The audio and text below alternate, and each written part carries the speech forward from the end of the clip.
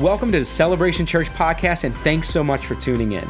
Celebration Church is one church in 10 locations across Southeast Louisiana. We are all about changing lives, homes, our city, and the world through Jesus Christ. We hope that you're both encouraged and challenged by today's message. Hello, thank you again for joining us for this Celebration Church online worship experience. Wherever you're watching from, whether it's at home, in your living room, in your bedroom, or driving in your car, thank you again for joining us for worship. I only ask that if you're watching while driving in your car, that you keep your eyes on the road and not on the online service. My name is Patrick Egan. I'm our church's multi-site pastor. It's an honor and privilege for me to fill in for Pastor Dennis, great man of God, a man who's been my pastor and spiritual father for close to 20 years. And so it's exciting to get to be with you online today. Now, today we're continuing our Real Christianity in Challenging Times sermon series. And what we've seen so far is that there are all these challenges we face in life and in our world, especially right now. The day we live in right now, we've gone from worldwide pandemic to racial injustice and social unrest to tropical storms to Saharan dust clouds. And as we're into July, I think we can accept and recognize that July in Louisiana is its own major crisis. And so wherever you are, I hope you're staying cool. I hope you're staying hydrated. But really, the emphasis of this series is what challenges do to our faith and the fact that really anyone can claim to be a Christian, anyone can call themselves a Christian, but these challenges, they test our faith, they reveal our faith for what it is. And we all want to demonstrate that we are real Christians who really love and follow the Lord. In this series, we've seen that real Christians stand up for their faith. Real Christians hold on to their joy when things get hard. Last week, we talked about real Christians get right with the Lord when they get out of alignment. And today, we're going to see that real Christians grow up. Now, there's a great pastor named John Ortberg, who's also an author. Many years ago, I read this book called The Life You've Always Wanted. In this book, he tells the story of a man named Hank. He says this: Hank was a cranky guy. He didn't smile easily, and when he did, the smile often had a cruel edge to it, coming at someone else's expense. Hank had a knack for discovering islands of bad news in oceans of happiness. He could always find a cloud where others saw a silver lining. Yet, Hank was orthodox, what some might call fundamental. He believed the right things, attended church regularly. No doubt he faithfully read his Bible and financially supported the church. He probably prayed regularly and avoided certain sins. But here's what no one expected. No one really ever expected Hank to grow and become more like Jesus. Hank was stuck. Now, stuck is a bad place to be. Stuck is a place no one wants to be. You don't want to be stuck in your career. You don't want to be stuck in a bad relationship. And you definitely don't want to be stuck in your walk with the Lord. Yet many of us have found ourselves stuck in our faith.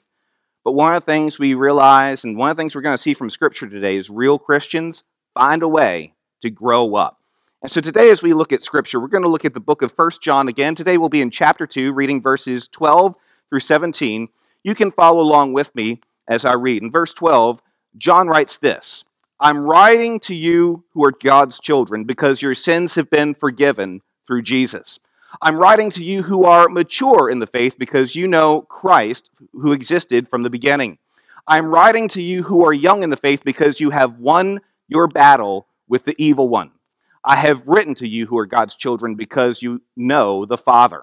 I have written to you who are mature in the faith because you know Christ who existed from the beginning. I have written to you who are young in the faith because you are strong. God's word lives in your hearts and you have won your battle with the evil one. Do not love this world nor the things it offers you. For when you love the world, you do not have the love of the Father in you.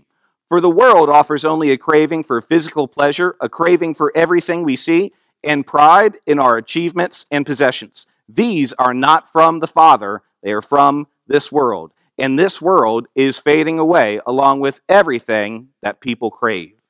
There in that passage, I think you can see how John addresses the idea of growth. And elsewhere in the Bible teaches that growth is essential to Christian spirituality. All Christians are supposed to be growing. This is consistent with what Peter said when he said, "You must grow in the grace and knowledge of our Lord and Savior, Jesus Christ." When Peter says you must grow, he's using the imperative. What Peter is saying is that growth is essential. It's a command from the Lord. You can't afford to not grow in the grace and knowledge of Jesus Christ. It reminds me of what football coach Lou Holtz said. I never was a big Notre Dame fan, but I'm a fan of this statement. He said, "Nothing on earth is standing still. It's either growing or it's dying, no matter if it's a tree or a human being." And I'll tell you, here in the last 3 or 4 months, I've had a lot of time to sit in my backyard, watch the plants grow, and observe that, in the plant world, something is either growing, flourishing, healthy, or it's dying. It's on its way out. There's no in between.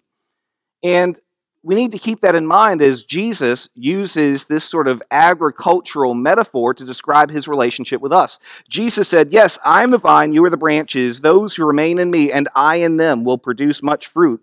For apart from me, you can do nothing." You see, in this Christian faith, we're either growing or we're dying. We're either connected to Jesus or we are suffering the results of being disconnected from Jesus. And we know that to be real Christians not just in name, but in who we are, in our character, and in our deeds, we've got to grow in our relationship with the Lord. So today, we want to ask this question: what does it take to grow up to become all that God has called us to be? And we're going to give you 2 main things today. The first main thing we're going to give you is to grow up in the Lord, we must climb to spiritual maturity. To grow up in the Lord, we must climb to spiritual maturity. You've got to recognize that God's plan, not just for some Christians, not just for most Christians, God's plan, his ideal, his goal for every Christian is to grow through stages in the Christian life until we reach maturity in our relationship with the Lord. And here in our passage of Scripture, John has laid out several stages of growth that we want to talk about. Let's talk about these stages. We saw in our passage, number 1, that some Christians are children in their walk with the Lord. They're children in their walk with the Lord. Think about children. Children are sweet. Children are innocent. I heard about a mother who was washing her daughter's hair, giving her a bath. As she was washing her hair, she remarked, "Wow, your hair is getting so long. I think you need a haircut." And her daughter said, "Well, then maybe you should stop watering it." That's cute, isn't it? Kids have a way of saying cute stuff, doing cute, innocent stuff. And really, spiritual children are the same. They're very cute. They're very innocent. In fact, sometimes it's exciting to be around someone who is brand new in their faith and discovering the great truths about God and a relationship with God for the very first time. Now, let me give you some things that all new Christians experience. The first thing they experience is forgiveness of their sins. And John hits that in our passage. Do you remember in verse 12 where John said, "I'm writing to you, dear children, because your sins have been forgiven because of Jesus"? That's a quintessential experience of the Christian life. In fact, there are a lot of people in the world who would identify themselves as Christians, but they might say that they'd never received forgiveness of their sins for the Lord. They might say they'd never asked forgiveness of their sins from the Lord. And what John is telling us is that real Christians experience forgiveness. That's part of our childhood stage in our spirituality. New Christians experience forgiveness. They also experience fellowship with the Lord. That's another critical experience that John describes in verse 14. He says, "I've written to you, children, because you have known the Father." Now, look at what John says. He says, you have known the Father. He doesn't say you have known about the Father. He doesn't say you have known lots of scriptures and verses and can quote them. And he doesn't even say you have done the right things. You have known the Father. I want you to think back to that story I shared earlier about Hank, the grumpy curmudgeon who knew all the right stuff, did all the right things, but no one expected him to grow. And it's a reminder that, knowing things is valuable, having the right set of beliefs is valuable, but once you get to the point where all you have are the right beliefs and the right actions, but you don't have the knowledge of the Father inside you, you begin to look and act a lot like Hank. My wife says this about me a lot. She says, "I always knew I married Mr. Right. I just didn't know his first name was Always." And in our faith, sometimes we get distracted with being right more than we are overcome and pursuing our relationship with the Lord. Let me tell you, being Mr. Always Right, it makes for a bad relationship with your spouse. It makes for a bad relationship with the Lord. Now, theology is important. What we believe is important, but nothing is more important than our relationship with the Lord than knowing the Lord. Let me give you several aspects of spiritual children. Spiritual children can be disruptive, dependent, divisive, disobedient, and deceivable. These are all weaknesses that we're prone to at the spiritual childhood stage. And as you think about those are pretty consistent with biological children, aren't they? And not just that, spiritual children have needs. They need food to eat, but that's Bible study. We need to be giving our spiritual children spiritual food and Bible study at their level. They need nurture and care. They need ministries to be involved in. They need mentoring by more mature Christians. And at Celebration Church, that's why we have life groups, because in a life group you can find all of those things. Listen, if you're at this stage, you're a spiritual child in the Lord, it may be that the best next step for you is to get plugged in to a life group. Now, some Christians are children in their walk with the Lord. Other Christians are parents in their walk with the Lord. They're parents in their walk with the Lord. You know, some would say it's not always clear who's a parent in their walk with the Lord, but sometimes the difference is a parent. I'm going to keep going. So one time there were two kids named Pam and Stanley. And Pam and Stanley were talking to one another. Pam said, "I'm really worried. My dad works 12-hour shifts each and every day to give me a nice home and good food. And my mom spends the whole day cleaning and cooking for us." And Stanley said, "Well, what's the problem? That sounds like a great deal to me." And Pam said, "I'm worried they're going to try to escape." Are there any parents out there who've thought about escaping? I've thought about escaping. I remember when my first child was born, we spent 4 days in the hospital. We went home. After a couple days, I had to bring some paperwork up to the doctor's office. I dropped off the paperwork. I got back in the car, and the thought occurred to me, I have the car. I have the credit card. I don't have to go home. Where else could I go that isn't home with a restless child screaming all the time? I thought about escaping. And the thing is, you know, as a parent, sometimes we think about escaping. Being a spiritual parent doesn't mean that you have everything together. Being a spiritual parent, being mature is not the same as being perfect. We're not going to be perfect until we get to heaven and are with Jesus. And as a parent, I don't always feel mature, but maturity isn't the same thing as perfection. It's about being a spiritual parent. Let me break that down a little bit more. Let me give you some aspects of mature Christians. Number one, mature Christians know the Lord intimately. It's amazing to me that one of the descriptors of being a parent in the Lord is so similar to the descriptor of being a child in the Lord, this knowledge of the Father. John writes in verse 12 and verse 14, "I have written to you who are mature because you know Christ, the one who is from the beginning." Here's the thing, you will never grow to maturity if you abandon your intimate knowledge of the Father. In fact, one of the things that carries us to maturity is that intimate knowledge of the Father. Again, it's less about what they know than who they know when we're talking about spiritual parents. Mature Christians also represent the Lord powerfully. Just like our biological parents, good parents are good role models for those around them. Growing up, I had a bunch of friends, me and my friends. Listen, all of our parents smoked cigarettes. All of our parents gave us the same talk, the do as I say, don't do as I do talk. All of us ended up smoking cigarettes. Why? Because it's what we demonstrate as parents that's more important than what we simply direct our children to do. Good biological parents are good role models for their children. Good spiritual parents are good role models for their spiritual children. Mature Christians also reproduce for the Lord frequently. You know, the thing in life is a person can't be classified as a parent until they've reproduced someone. And you know, you can do that through the natural means, but also through adoption, not looking to exclude anyone, but very often that's what spiritual parenthood is like as well. There's some people in life that you win them to faith in Christ, and there are other people in life that you grow them to maturity in Christ, but the work of spiritual parenthood is the same. It's a pouring in your life to reproduce for the Lord. Jesus said, "My true disciples," real Christians, "produce much fruit." Now, we've seen some Christians are children in their walk with the Lord. Some Christians are parents in their walk with the Lord. And a lot of Christians are teenagers in their walk with the Lord. Now, I need to apologize here because I know there are a lot of you watching this, listening to this, and you're linear thinkers, and you'd rather talk about this in a linear growth fashion. Children, teenagers, parents, right?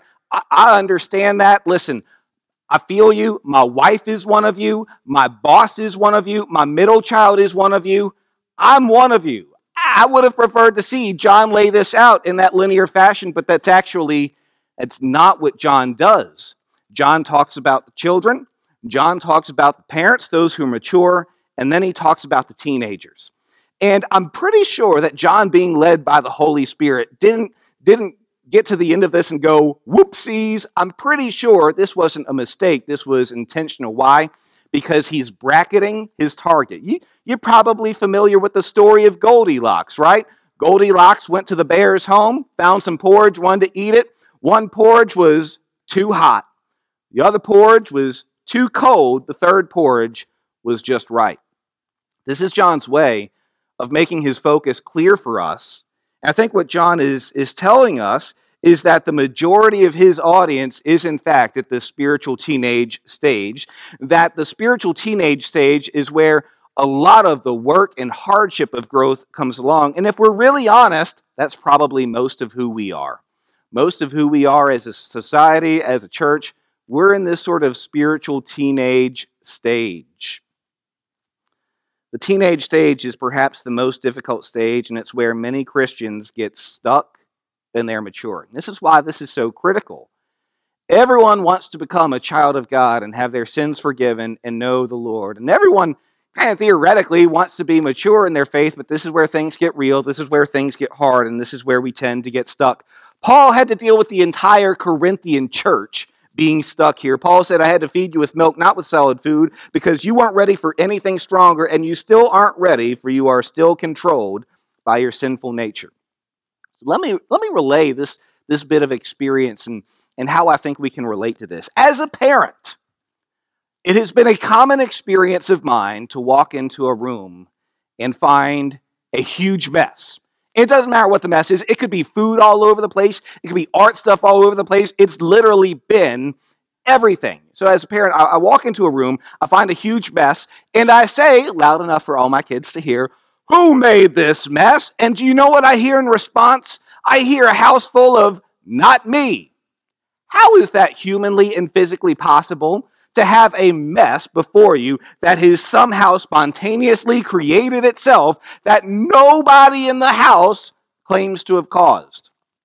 Well, that's just a common experience in dealing with children, but to me, it shows three different attitudes that are common at three different stages of our life. Think about these three attitudes and how they fit the stages. The child's attitude is, it may be my fault, but it's your responsibility. And parents, if you think that's wrong, if you think that shouldn't be, remember when your children were very, very young and they created messes they were incapable of cleaning up. Listen, I'm talking about explosive diapers and the like. You don't want to let your child try to clean that up him or herself. That's your job. It's their fault. It's your responsibility. And that's the childlike attitude. That really does color how they approach the Lord, too. They're coming to recognize that the sins in their life, the separation from the Lord, is their fault, but it's the Lord's responsibility to heal that and to fix that and to cleanse that. The parent's attitude is, this isn't my fault, but it is my responsibility. And so you clean that explosive diaper. You clean that glass that the child shattered in the kitchen. Why? Because you don't want him getting anywhere close to that glass where he or she may cut him or herself. And then the typical teenage attitude is, not my fault, not my responsibility, not my problem. Parents of teenagers, are you hearing me? Are you feeling me right now? But it's not just those who are biological teenagers. This is a very spiritual attitude we have. And I got to tell you, I don't know how active you are on social media. I guess you're being a little bit active right now and tuning in.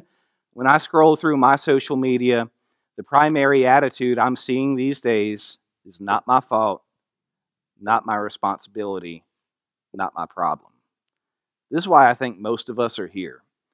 And this is where I think John thought most of his audience was as well. Now, one of the areas every Christian has to take responsibility in is our fight against the devil. And that's where John goes next. You see, teen Christians have to constantly struggle with the devil.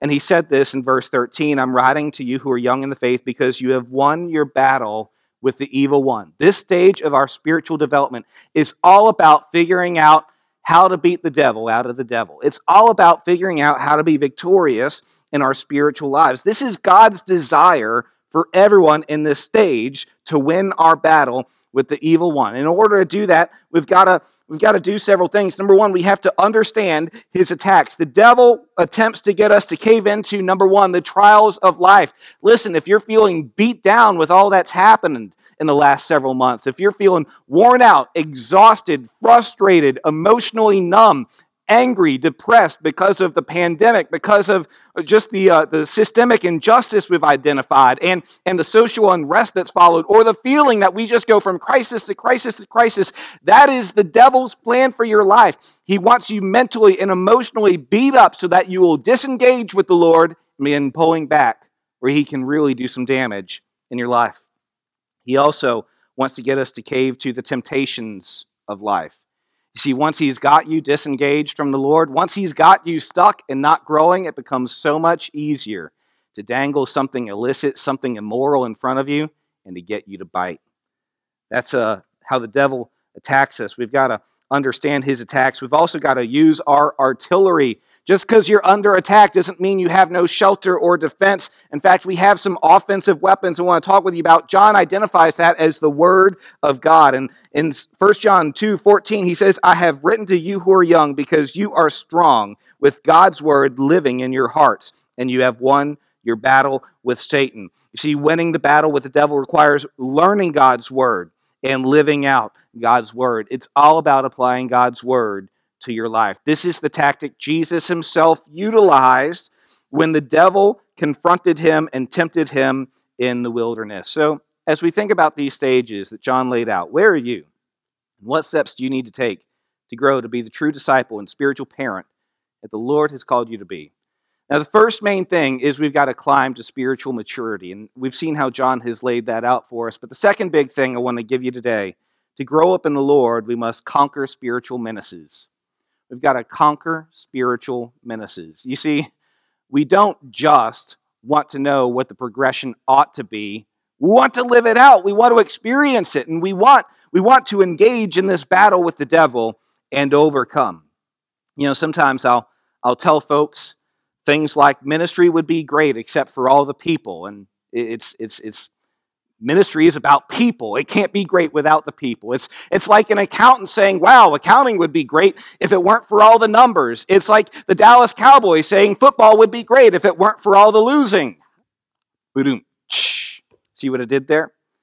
But the truth is, growing in faith would be great if it weren't for all the spiritual menaces. Wouldn't it? I mean, wouldn't it be great if you could come to Jesus and the rest of your life would be a cakewalk? That would be fantastic. But that's not how it works. You see, we're up against these invisible enemies. The devil is one of them, but the world is another. Now, when I talk about the world, I'm not talking about the 7 or 8 billion people in the world. I'm talking about a system. You see, the world is the invisible spiritual system that is opposed to God in our world. It's a system created by the devil himself. The world system, it has its own ruler. That's the devil. It has its own followers as well. And when I say followers, I'm not talking about people who are Satanists or devil worshipers, although they certainly fall in that category, but everyone who's following along with the world's way of doing things, with the world's way of finding pleasure and satisfaction, with the world's way of finding success, with the world's way of pursuing success and relationships and lives. You're not following the Lord, you're actually following the devil when you're following that system. Jesus said, the world would love you if you belong to it, but you don't. I chose you to come out of the world, and so it hates you. And as Christians, it's really hard to reject the world system. It's really hard to reject worldly ideas. It's really easy to fall in love with the idea of the world loving us. We've got to be willing to stand up and reject it. You know, the world has a great attraction for Christians, and it's something we all have to deal with and overcome at every stage of our spiritual growth. So let me give you 2 things for overcoming the world today. Overcoming the world requires, number 1, rejecting the persuasions of the world. We've got to reject 2 things. Number 1 is the persuasions of the world. We have to reject the persuasions of the world. In verse 15 of our passage, John said this. He said, "Stop loving this evil world and all that it offers you, for when you love the world, you show that you do not have the love of the Father in you." Reminds me of a great Boudreaux and Thibodeau story. You know, one time Boudreaux was standing by the road with a sign saying, "The end is near." And you've probably been down in the quarter and seen some people holding signs that say something similar. He's just next to the road holding up a sign that says, "The end is near." And Thibodeau came up to see what he was doing. And right when he got to Boudreaux, somebody pulled up in their car next to Boudreaux, cussing and screaming about Boudreaux being a judgmental religious zealot and how he had no place trying to force his own spiritual opinions on others. Then he got in his car and drove down the road. Well, a couple minutes after he went out of view, Boudreaux and Thibodeau heard a big crash. Thibodeau told Boudreaux, "Maybe you should just make a sign that says, 'Bridge out, turn around.'" The end is near, bridge out, turn around. Hey, listen, this is John saying, bridge out, turn around. Stop loving this world. You're headed for destruction. There's only pain and hardship that awaits you as you continue loving the world. He goes on to say in verse 16, "For the world offers only the lust for physical pleasure, the lust for everything we see, and pride in our possessions." He gives us 3 things that the world wants us to prioritize. Pleasure. Man, I wonder how much money you spend on pleasure.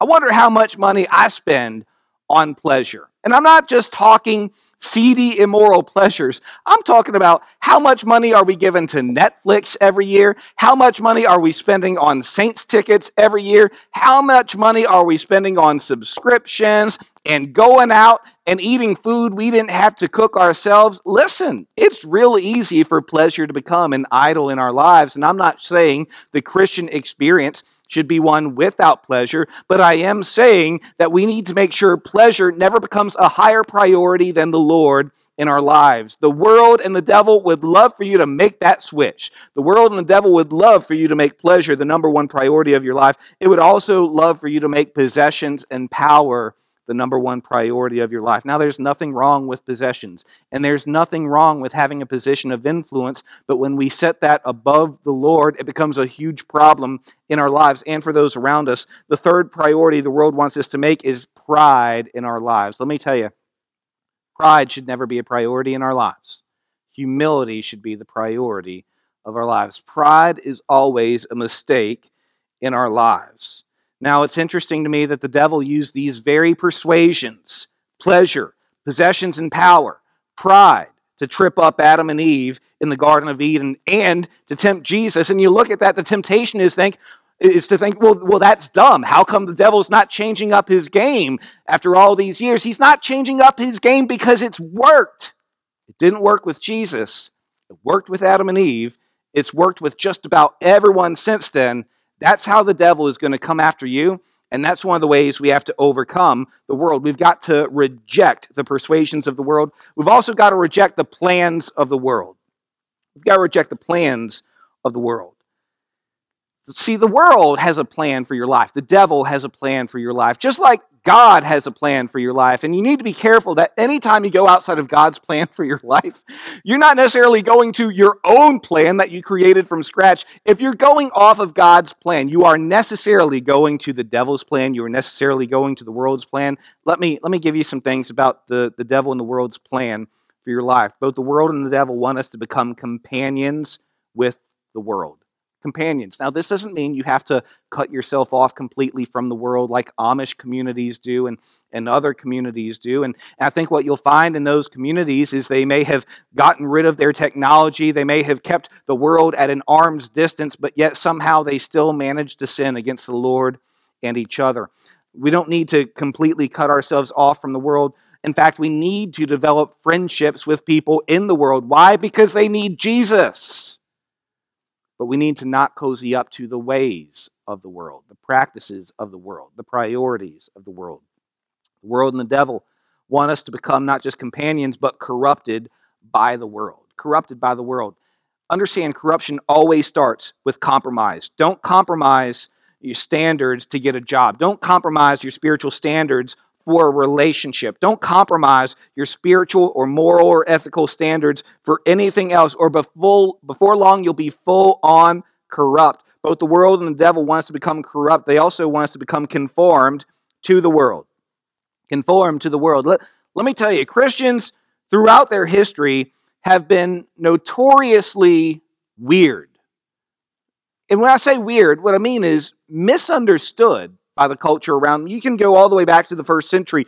The first century world regarded Christians as cannibals. Why? Because they partook of this special meal where they took the body and the blood of Jesus. Now, we recognize that is a meal of remembrance and symbolism and realigning ourselves with the Lord. But the world heard this and thought Christians were cannibals. And they were regarded as treasonous because they wouldn't worship Caesar. They would worship a God who wasn't Caesar. And even today, as Christians, many of our beliefs and practices are misunderstood by the world, maybe even ridiculed, but we should always look discernibly different from the world.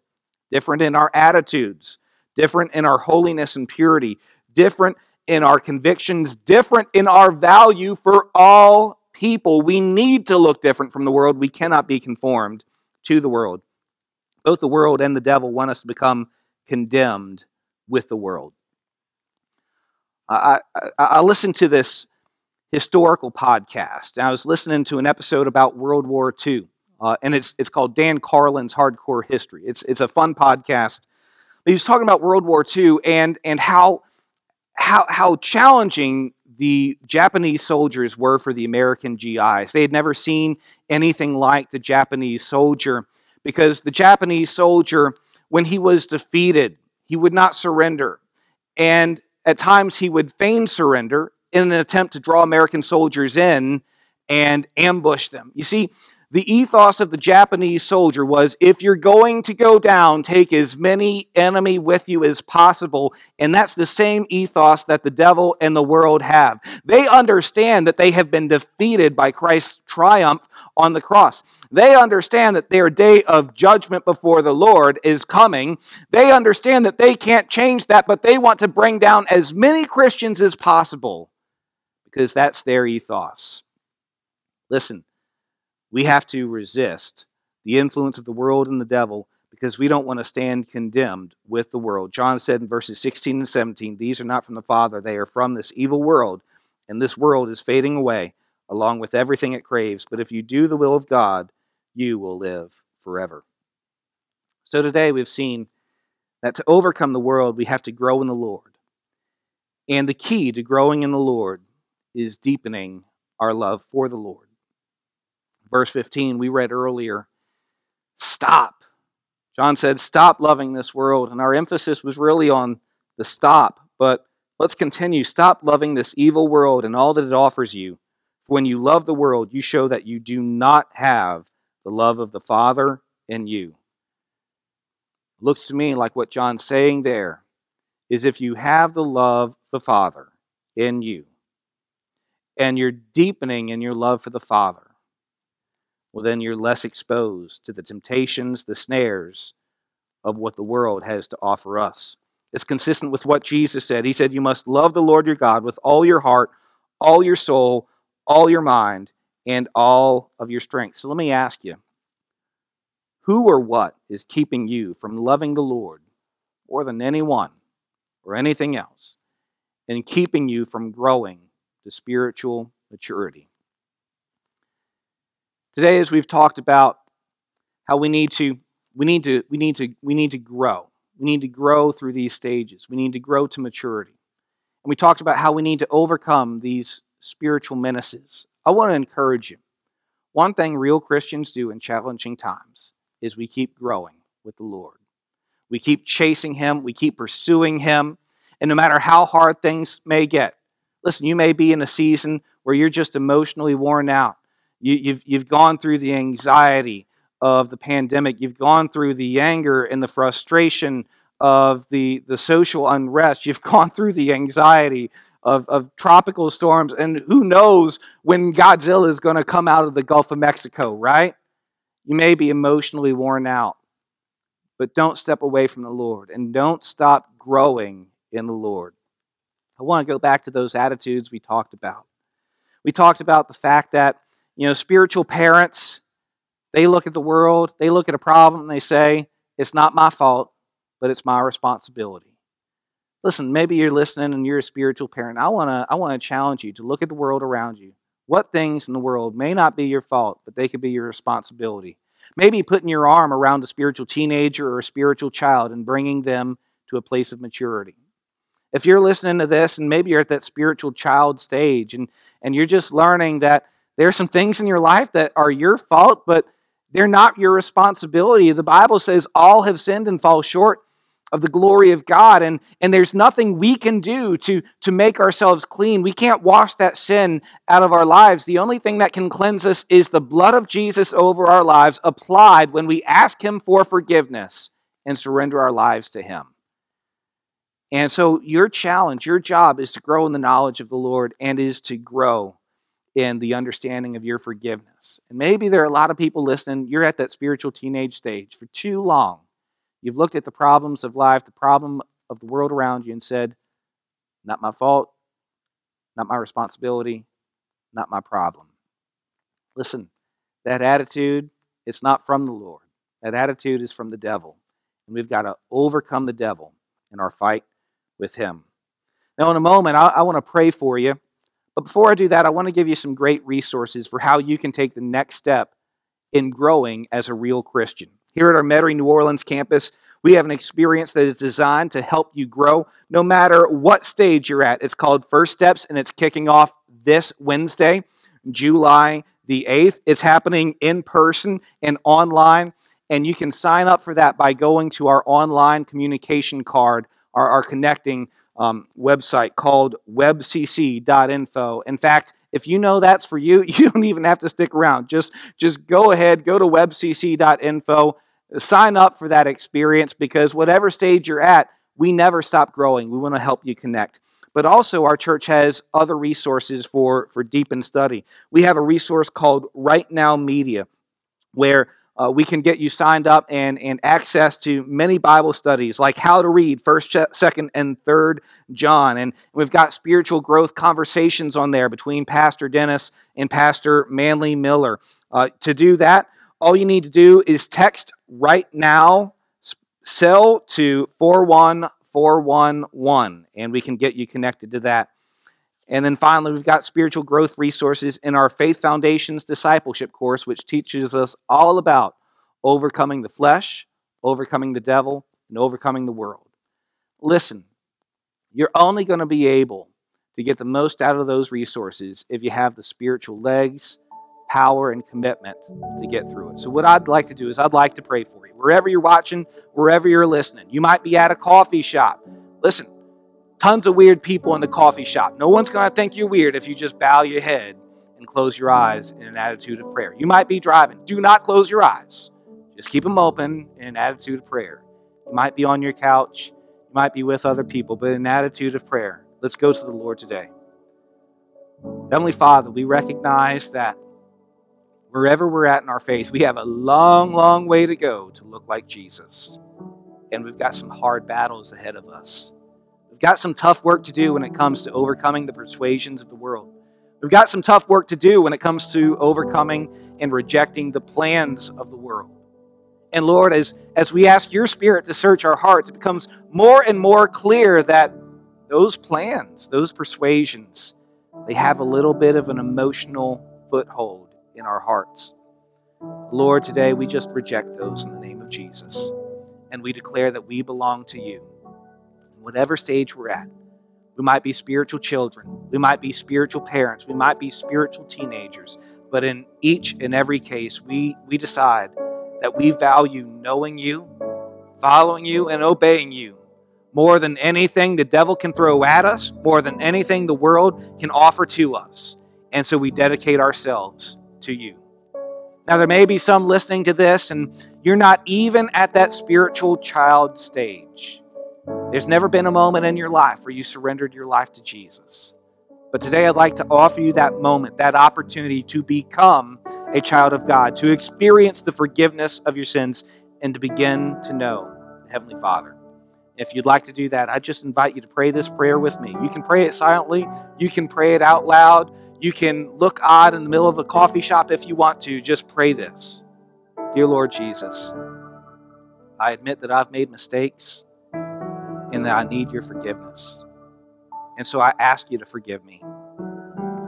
I believe you are the Son of God and the Savior of the world.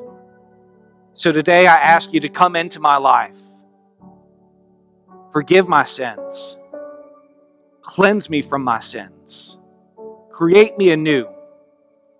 Fill me with your presence and power. Today I commit myself to living for you. I pray you'll fill me with your presence and power and provide a home for me in heaven when I die. In Jesus' name, amen. Amen. Listen, if you prayed that prayer with us, I'd love it if you would go to webcc.info and let us know, because this is the first step in your relationship with the Lord, but there are many steps to come. It's a long and winding adventure, and we want to help you take those next steps.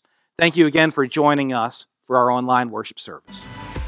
If you were encouraged by today's message, make sure to rate us and subscribe on iTunes, Spotify, or wherever you stream your podcast. Again, thanks for listening to the Celebration Church podcast.